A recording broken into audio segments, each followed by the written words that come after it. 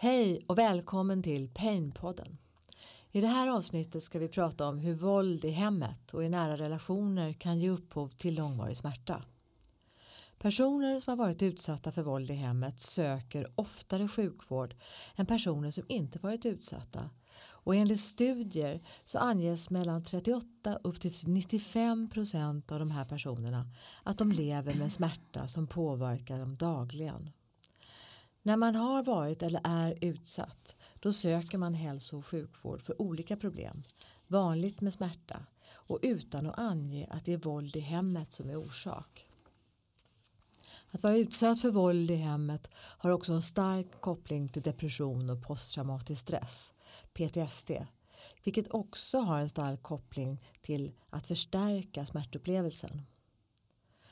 Så vad innefattas i begreppet våld i nära relationer?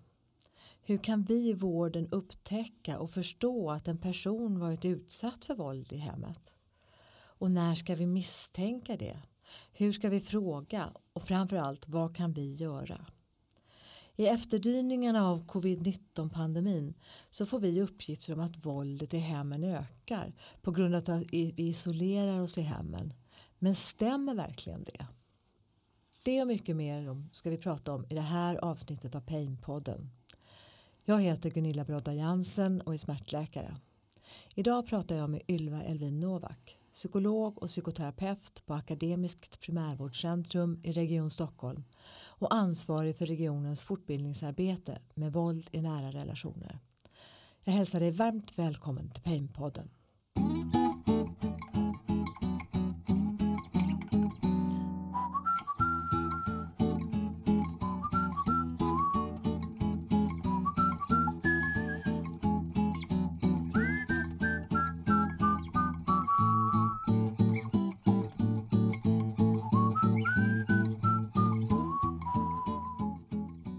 Hej Ylva, välkommen. Tack. Du kan väl berätta lite grann om vad du har för bakgrund och vad som gjorde att du började arbeta med våld i nära relationer. Ja, jag har en bakgrund som forskare i psykologi sedan för många år sedan. Och då jobbade jag ganska mycket med det som man då kallade för genuspsykologi. Jag jobbade med kvinnors situation utifrån olika bakgrundsfaktorer, och då kom jag lite grann och nosa på det här med våld i nära relation. Sen jobbade jag med helt andra saker under ganska lång tid, men jag har hela tiden jobbat kliniskt med den här målgruppen, så att jag har träffat många kvinnor och några enstaka män som har levt med våld i nära relation eller som har varit våldsutsatta tidigare, och kommit att intressera mig för det också utifrån ett behandlingsperspektiv. Och sen 1,5 år tillbaka så jobbar jag med det här nu på regionnivå då, på Akademiskt primärvårdscentrum. Ja, vi kommer att prata mycket om det sen, men kan du bara berätta lite om vad begreppet innefattar? Vad är det här för någonting? Våld i nära relation brukar man prata om som oftast anknytningsvåld, alltså våld som kommer från en person som man egentligen i det normala fallet skulle uppfatta som sin anknytningsperson. Det kan vara från en partner, det kan också förstås vara från en annan släkting eller från någon annan människa som står en nära. Men det är våld som också oftast utövas inom hemmets 4 väggar. Våld som inte syns och märks utomhus. Ofta så accelererar det här över tid. Börjar ofta som lågintensiv svartsjuka kan man säga, som accelererar till högre intensiv svartsjuka och som också då leder till kontrollerande beteende från förövaren, och sen så småningom kan det också leda till fysiskt våld och sexuellt våld. Och det finns också i den här definitionen, brukar man också lägga våld från alltså personal till en omsorgsperson. Alltså om till exempel om man bor på ett boende och blir utsatt för våld av en personal, brukar man också inkludera begreppet våld i nära relation. Men jag skulle säga att det oftast så pratar man om just den här typen av anknytningsvåld där man blir utsatt av en person som egentligen skulle skydda en faktiskt från hemska upplevelser och situationer. Och det gör att den här typen av våld är otroligt komplext och otroligt svårt att prata om, skulle jag säga. Du, det här har ju funnits förstås som en orsak till smärta under många år. Men har nu liksom fått lite mer fokus. Hur arbetar ni i Stockholm med det här? Och vet du hur man gör på likadant sätt i Sverige? Nej, alltså jag skulle säga så här, det är svårt att säga så här, hur arbetar med det här? För den stora utmaningen för oss, alltså det jag gör är ju att på min enhet jobbar personer som fortbildar personer som jobbar i vården.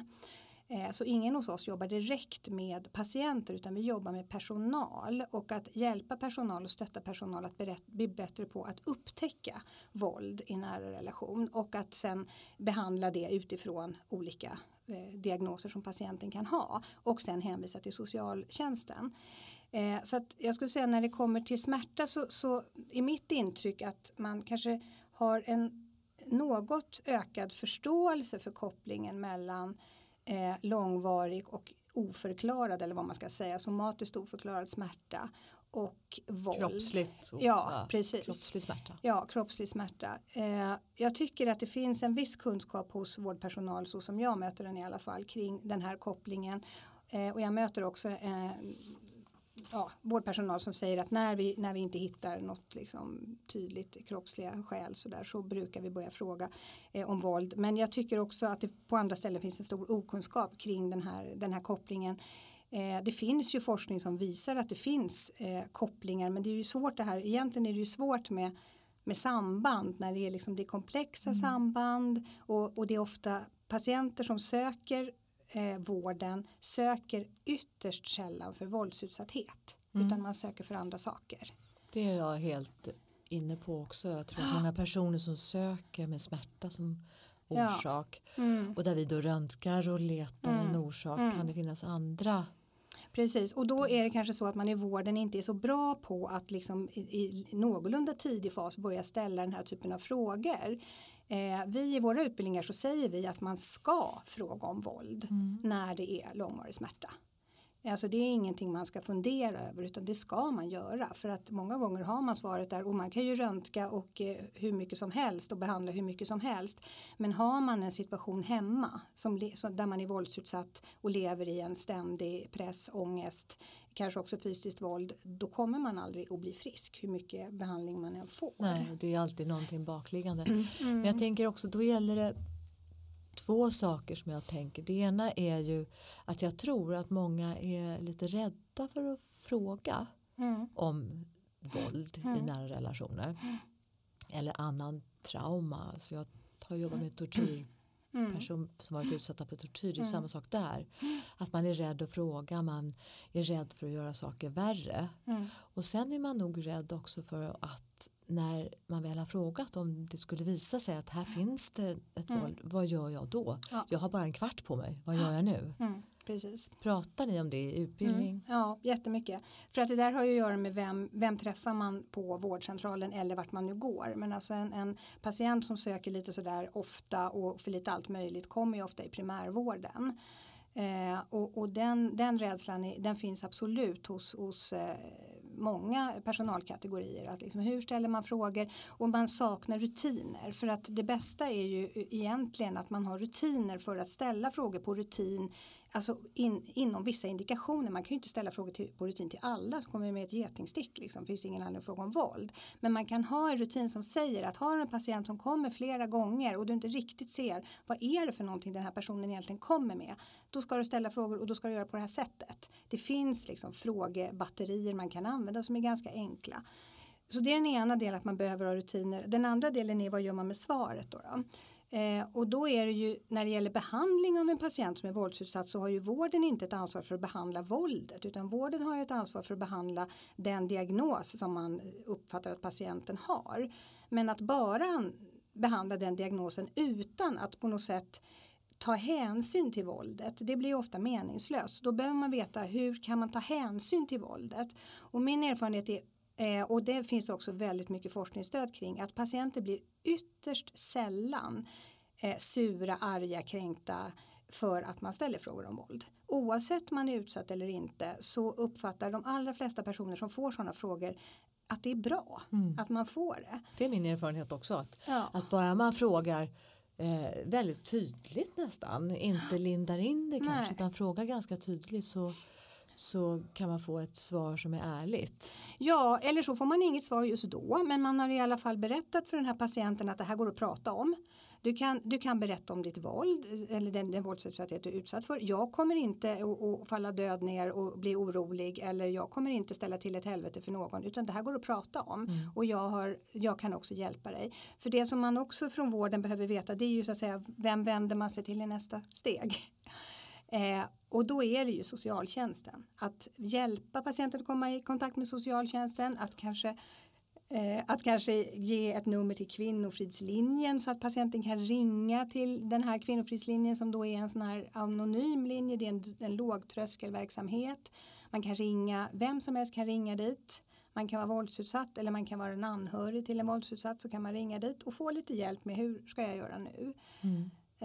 Så att jag tänker att hälso- och sjukvårdens uppgift är mycket att upptäcka det här, och sen tror jag att man som vårdpersonal inte behöver vara så otroligt rädd med vad ska jag göra med svaret. Sitter du som läkare och har en kvart, så går det att tänka, och det går också att säga till patienten att vet du, just nu så har jag inte bara en motorväg för hur du ska göra, men vi bokar ett återbesök.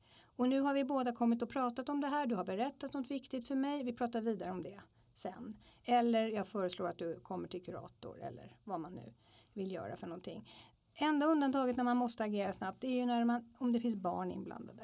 Då måste man göra en orosanmälan. Och det går inte att vänta med, och det går inte heller att förhandla om, utan det måste man alltid göra om det finns minderåriga barn med.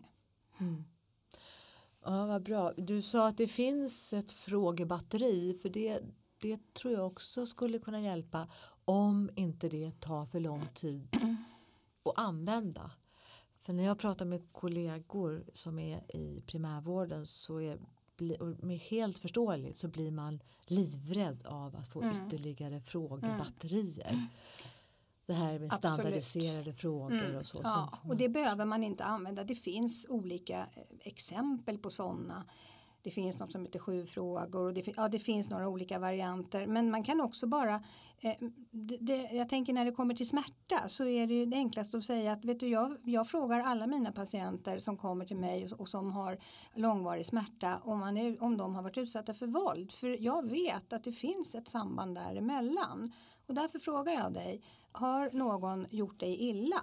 Och då kanske patienten säger nej, verkligen inte. Och då kan man säga, men vet du, våld kan betyda annat än att man blir slagen. Det kan också till exempel betyda att någon kontrollerar din ekonomi eller någon annan hindrar dig från att göra sånt du vill eller tvingar att göra sånt du inte vill. Man kan hjälpa liksom till med en liten kort beskrivning och då kanske patienten säger nej, verkligen inte. Ja. Eller så säger den här människan som man har frågat att ja, det har väl hänt eller någonting och då kan man gå vidare. Så det behöver inte vara så himla komplicerat, tänker jag. Man måste inte ställa så här 10 frågor om våld, utan man kan bara fråga, är det någon som tvingar dig att göra något som du inte vill eller som hindrar dig från att göra någonting du vill?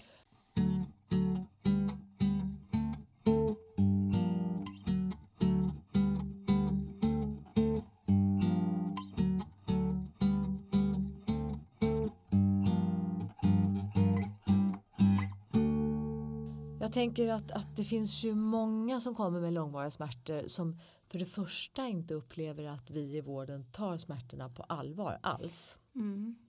Än mindre skulle fråga sådana frågor som du är inne på. Och jag tänker också att vi är så inne på när vi pratar om smärta att det ska vara bio, psykosocialt. Det vill säga att smärtan beror på kroppen och själen och det sociala. Men jag tycker att jag gör likadant själv, att man blir väldigt biologisk som läkare i alla fall.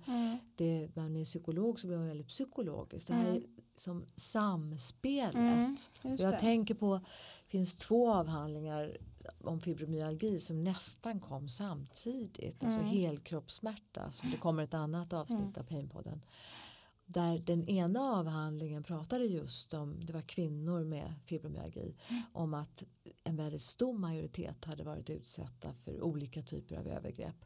Och den andra avhandlingen bara diskuterade olika substansers ökning eller minskning. Så jag tror att vi säger så vackert att det är biopsykosocialt, men det gäller ju i verkligheten så kanske vi har svårt för det här begreppet.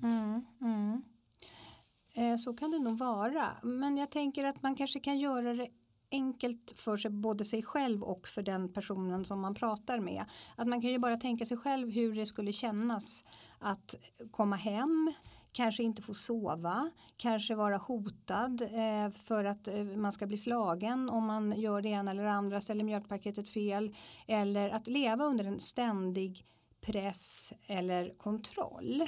Vad det gör med en, jag tror att de flesta människor, man kan tänka sig in i hur känns det i kroppen när man blir så pressad. Och att man inte skulle få ont då, det verkar ju helt osannolikt på något sätt. Så du skulle snarare ta den här studien som jag tittade på, det var en sån här sammanfattande studie. Du skulle snarare tro att det ligger uppe till 95%. Ja, absolut. Jag skulle säga att det finns ingen människa som lever under hot, alltså med våld eller med hot om våld, som inte får ont någonstans. Den människan tror jag inte finns. För att det är ju kroppens sätt att reagera, och kan du dessutom inte prata med någon, vilket man ofta inte kan, du blir normaliserad med en slags stressnivå och en slags anspänningsnivå som är alldeles för hög. Du kanske inte får sova, du kanske blir väckt, du kanske blir utsatt för sexuella övergrepp. Alltså det finns ju alla möjliga olika varianter. Sömnstörningen säger ger ju smärta. Ja, sömnstörning, det räcker väl med att man är sömnlös i 2 nätter så vet man hur det är att det gör ont någonstans. Så att jag tänker att det är någonting med det här att göra det för människor. Jag träffar ju bara människor som kommer för alltså, pratbehandling så att säga. Ingen medicinsk behandling när jag är psykoterapeut. Och jag tycker många gånger att bara det här att man på något sätt pratar om det utifrån att men det är klart att det börjar göra ont när man är rädd. Det är ju på något sätt för alla. Alltså, om man bara gör det så enkelt så förstår alla det på något sätt. Sen om det då handlar om olika muskelaktiviteter eller olika substanser i kroppen och vad det nu är som händer. Jag vet inte hur viktigt det egentligen är.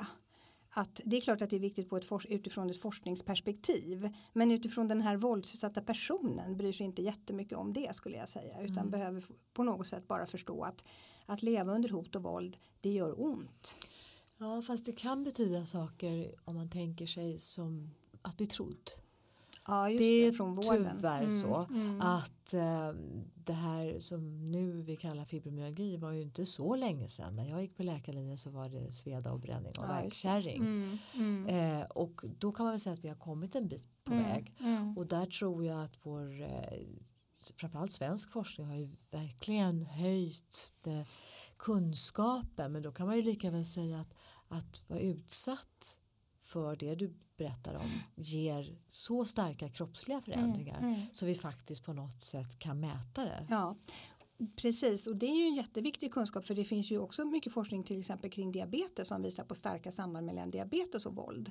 Jaha. Och diabetes känns ju som, om man liksom bara känner på det begreppet, så är ju det också någonting som man tänker, det här i kroppen. Ja, det händer någonting i kroppen. Ja, jag kan inte några detaljer, men det finns alltså människor, det finns studier kring just kopplingen mellan våldsutsatthet och diabetes, där diabetes bland våldsutsatta personer så är det en högre andel än i befolkningen som inte är våldsutsatt som då har diabetes. Och det är ju inte heller så svårt att tänka. Man lever under en ständig stresssituation. Det påverkar hjärta och kärl. Det påverkar hela kroppen på alla sätt och vis. Naturligtvis. Så att jag tänker att det här är ju, även om vården inte kan behandla våldet, för det kan man ju inte, så kan man från vårdens sida hjälpa människor som är våldsutsatta med att förklara lite grann om de här kopplingarna, och att också säga att vet du, ska jag kunna hjälpa dig med det här på ett kvalificerat sätt, då behöver vi börja med att försöka se vad vi kan göra för att hjälpa dig ur den här livssituationen. Och för vissa så räcker ju det, för då försvinner en del av symptomen.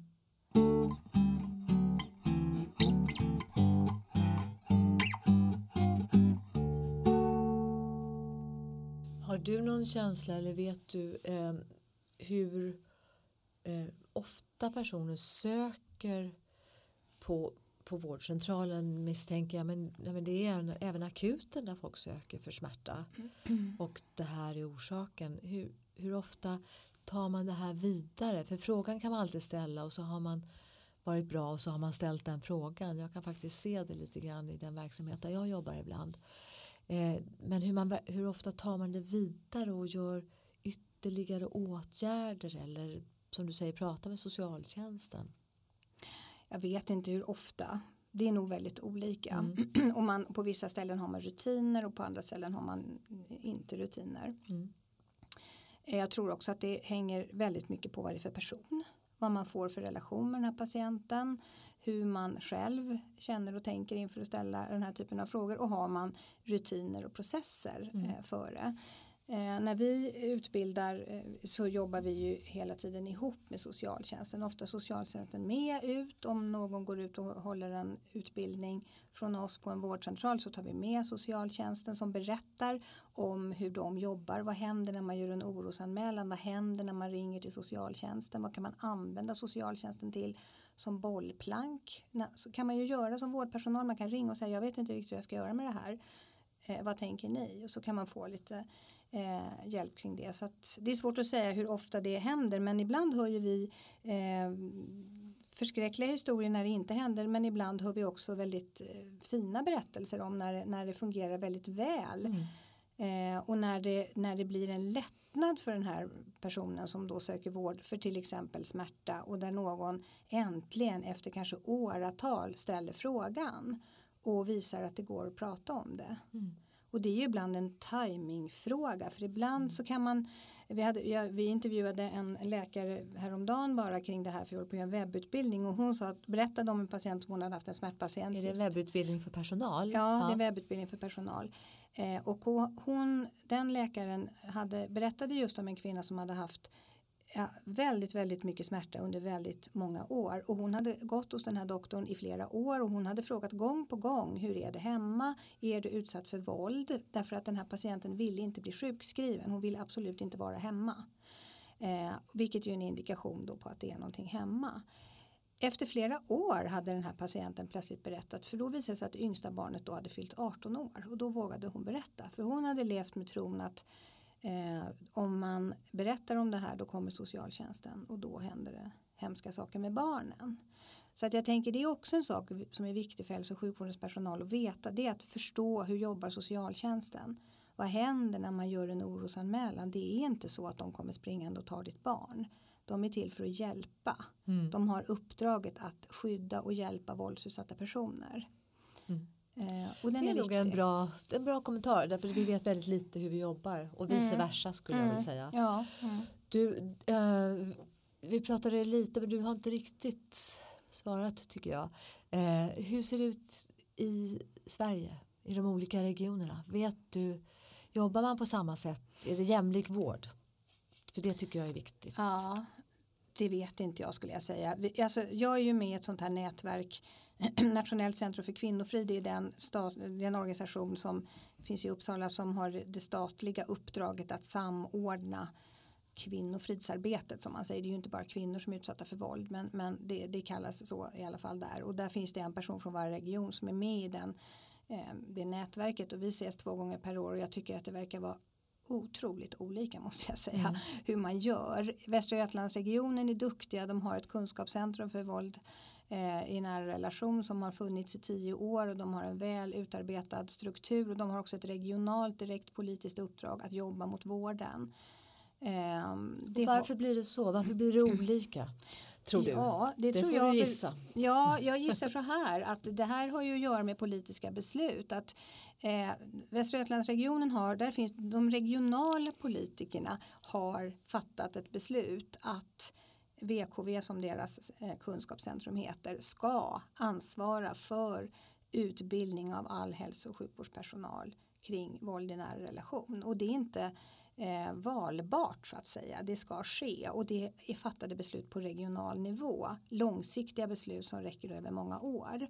I Region Stockholm så ser det annorlunda ut. Det är ju den jag känner till bäst. Där kommer de här initiativen från statliga pengar från början.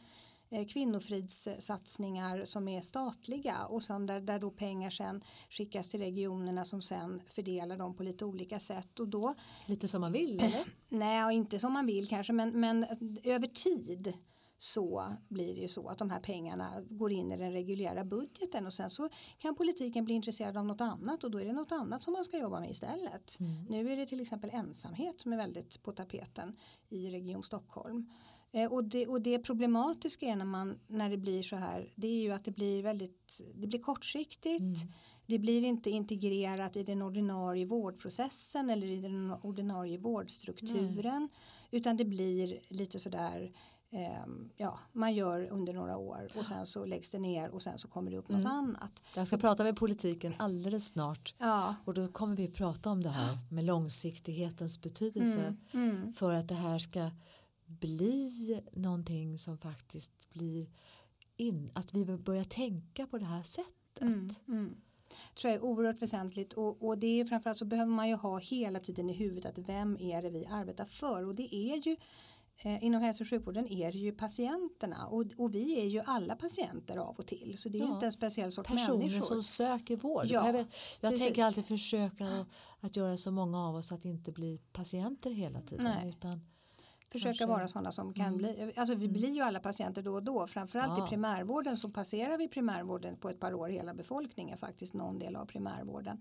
Så att jag tänker att det här är ju ett arbete som verkligen berör alla människor och när det gäller just våld i nära relation så är det ju, statistiken är ju jättekonstig och svårtydbar men i runda slängar kan man nog säga att ungefär 7% av Sveriges befolkning lever med pågående våld i nära relation och det är ganska exakt samma siffra som när det gäller diabetes och då är ju det i något avseende folksjukdom eller vad man ska säga.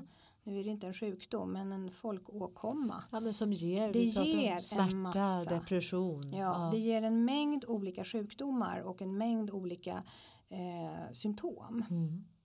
Så att långsiktigheten är ju oerhört väsentlig och tänker jag också att man behöver naturligtvis i den bästa av världar hitta en nationell styrning där man har nationella styrdokument. Nu har vi ju regionala vårdprogram som de liknar ju varandra naturligtvis men de är ändå de är regionala. Ja, en styrning som kanske ändå tar höjd för att det ser olika ut i landet förstås. Men, absolut. Men i alla fall det kan inte vara ett fritt valt arbete för det som jag hävdar med smärtvård också att det bygger så mycket på eldsjäl eller för kortare projekt och sen när pengarna försvinner då försvinner vården. Eller när människor går pension. Nej, men så är det. Och ett sätt är ju nu då med den här nationella kunskapsstyrningen som kommer nu det är ju att positionera våld i nära relation i ett nationellt programområde. Det behöver finnas någonstans. Det här med nationellt kunskapsstyrning det är alltså någonting som utgår ifrån SKR och som vi alla ska arbeta med. Ja, vi ska docka in i det och det hänger ihop med en önskan om jämlik vård. Att vi ska hitta vårdförlopp och processer som liknar varandra tillräckligt mycket så att man ska kunna säga att man erbjuder jämlik vård. Får vi se hur det blir med det. Ja, det får vi se hur det blir med det. Det är ett stort projekt och där kan man ha mycket åsikter om ifall det är en stor apparat och så är det svårt att fullfölja kanske. Men det får vi väl alla som jobbar med det försöka att hjälpas åt.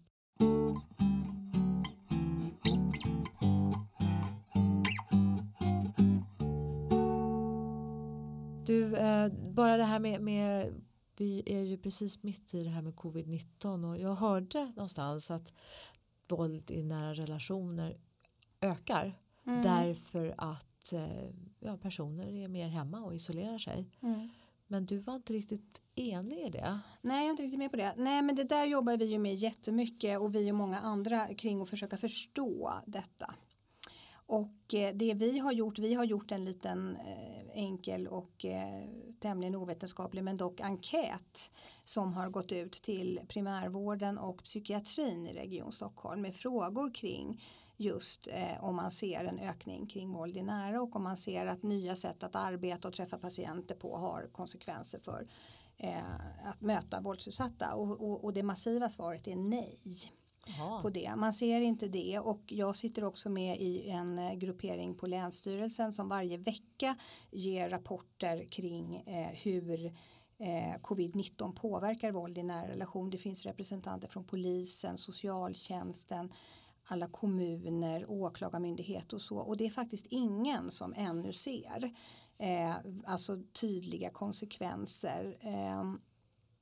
Vid något tillfälle så sa polisen att det man kan se är ökat digitalt sexuellt våld mot barn. Därför att många sitter vid datorn. Origo som jobbar med hedersrelaterat våld tycker att de utifrån de patienter de möter eller klienter kanske de kallas för att de kan se en ökad oro kring att man är hemma mer.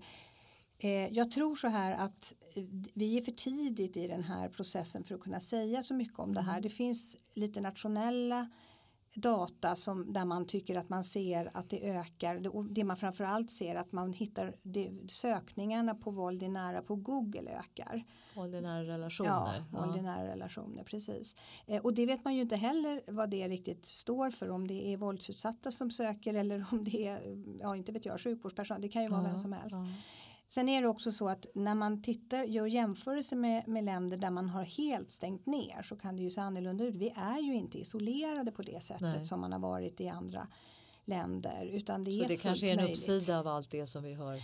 Det kan vara en uppsida. Det kan också vara så, tänker jag, att om man lever i en väldigt kontrollerande relation så kan det vara så att själva kontrollanten eller förövaren då blir lite avslappnad i ett läge när alla är lite kontrollerade. Alla är hemma. Alla är lite mer hemma. Man slappnar av lite grann i sitt kontrollerande. Man framstår som mer normal så att säga i en sån här period. Jag frågar lite förstås för jag tänker att är det så att det kommer ännu fler personer med smärtor efter ett sånt här förlopp. Förutom de smärtor som folk får efter sin infektion. För det kommer också bli fler personer. Precis, och det kan man ju naturligtvis spekulera över. För det finns ju mycket spekulationer kring att att psykisk ohälsa kommer att öka och ökar nu med ökad oro för arbetslöshet och ökad stress och människor är hemma.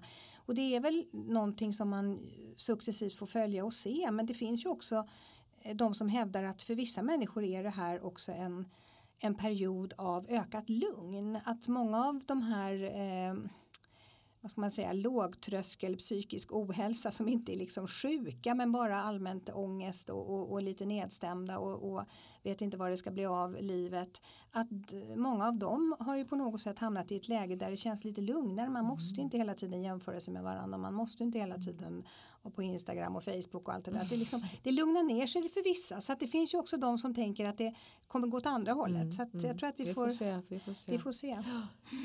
Du, vi ska runda av lite grann. Jag undrar om man nu är en person som har varit utsatt och jag kanske har då sökt ett antal gånger för smärtor, helkroppssmärtor, ländryggsmärtor, huvudvärk. Vad ger du mig för tips eller vad ger du mig för råd? Du menar om du är utsatt för våld? Ja. Vad du ska göra? Och jag har inte sagt någonting. Nej.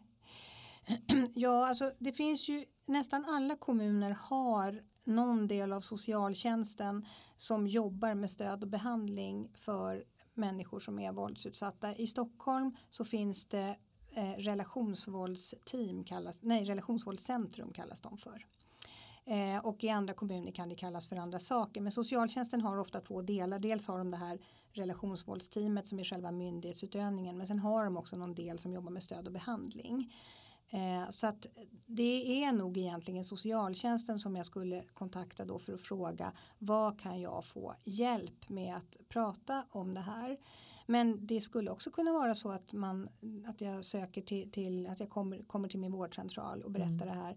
Är det svårt att berätta för någon utomstående så tänker jag att man kan fundera över finns det någon i det sammanhang det jag lever med som jag skulle kunna berätta det här för. Finns det någon som jag har förtroende för? Man kan också om man inte har någon och inte vill ge sig till känna så att säga så kan man ringa till Kvinnofridslinjen. Det är en linje som bemannas av kvalificerad personal. Man behöver inte säga vad man heter, man kan inte spåra telefonsamtalet, det kommer inte synas på telefonräkningen heller. Det där telefonsamtalet, och där kan man bara få prata.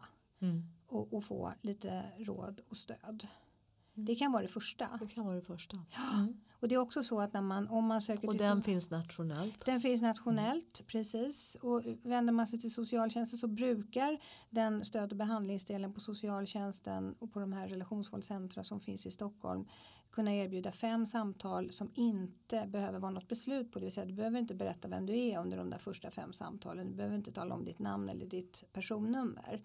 5 samtal är i dagens Sverige ganska mycket tycker jag. Men så kan det vara. Bra. Så det kan ju vara ett sätt i alla fall. Bra. Vill du tillägga något, Ylva, eller tycker du att vi har varit inne på områden som i förhållande till smärta är relevant? Det tycker jag. Man ska ju möjligen komma ihåg att det här är ju någonting som inte bara drabbar kvinnor. Nej. Det är det inte. Utan även män är utsatta för våld. Inte i samma utsträckning när det gäller fysiskt våld är det inte så stora skillnader ska jag säga. Men när det gäller upprepat våld och när det gäller sexuellt våld så är det ganska stora skillnader. Framförallt så är kvinnor utsatta för mycket grövre våld. Så det ska man ju ha i minne så att säga. Det kan ju vara så att man också när man träffar män med smärta, man behöver tänka på det här. Fint. Vi avrundar där. Tack Ylva för att du kom till Painpodden. Tack.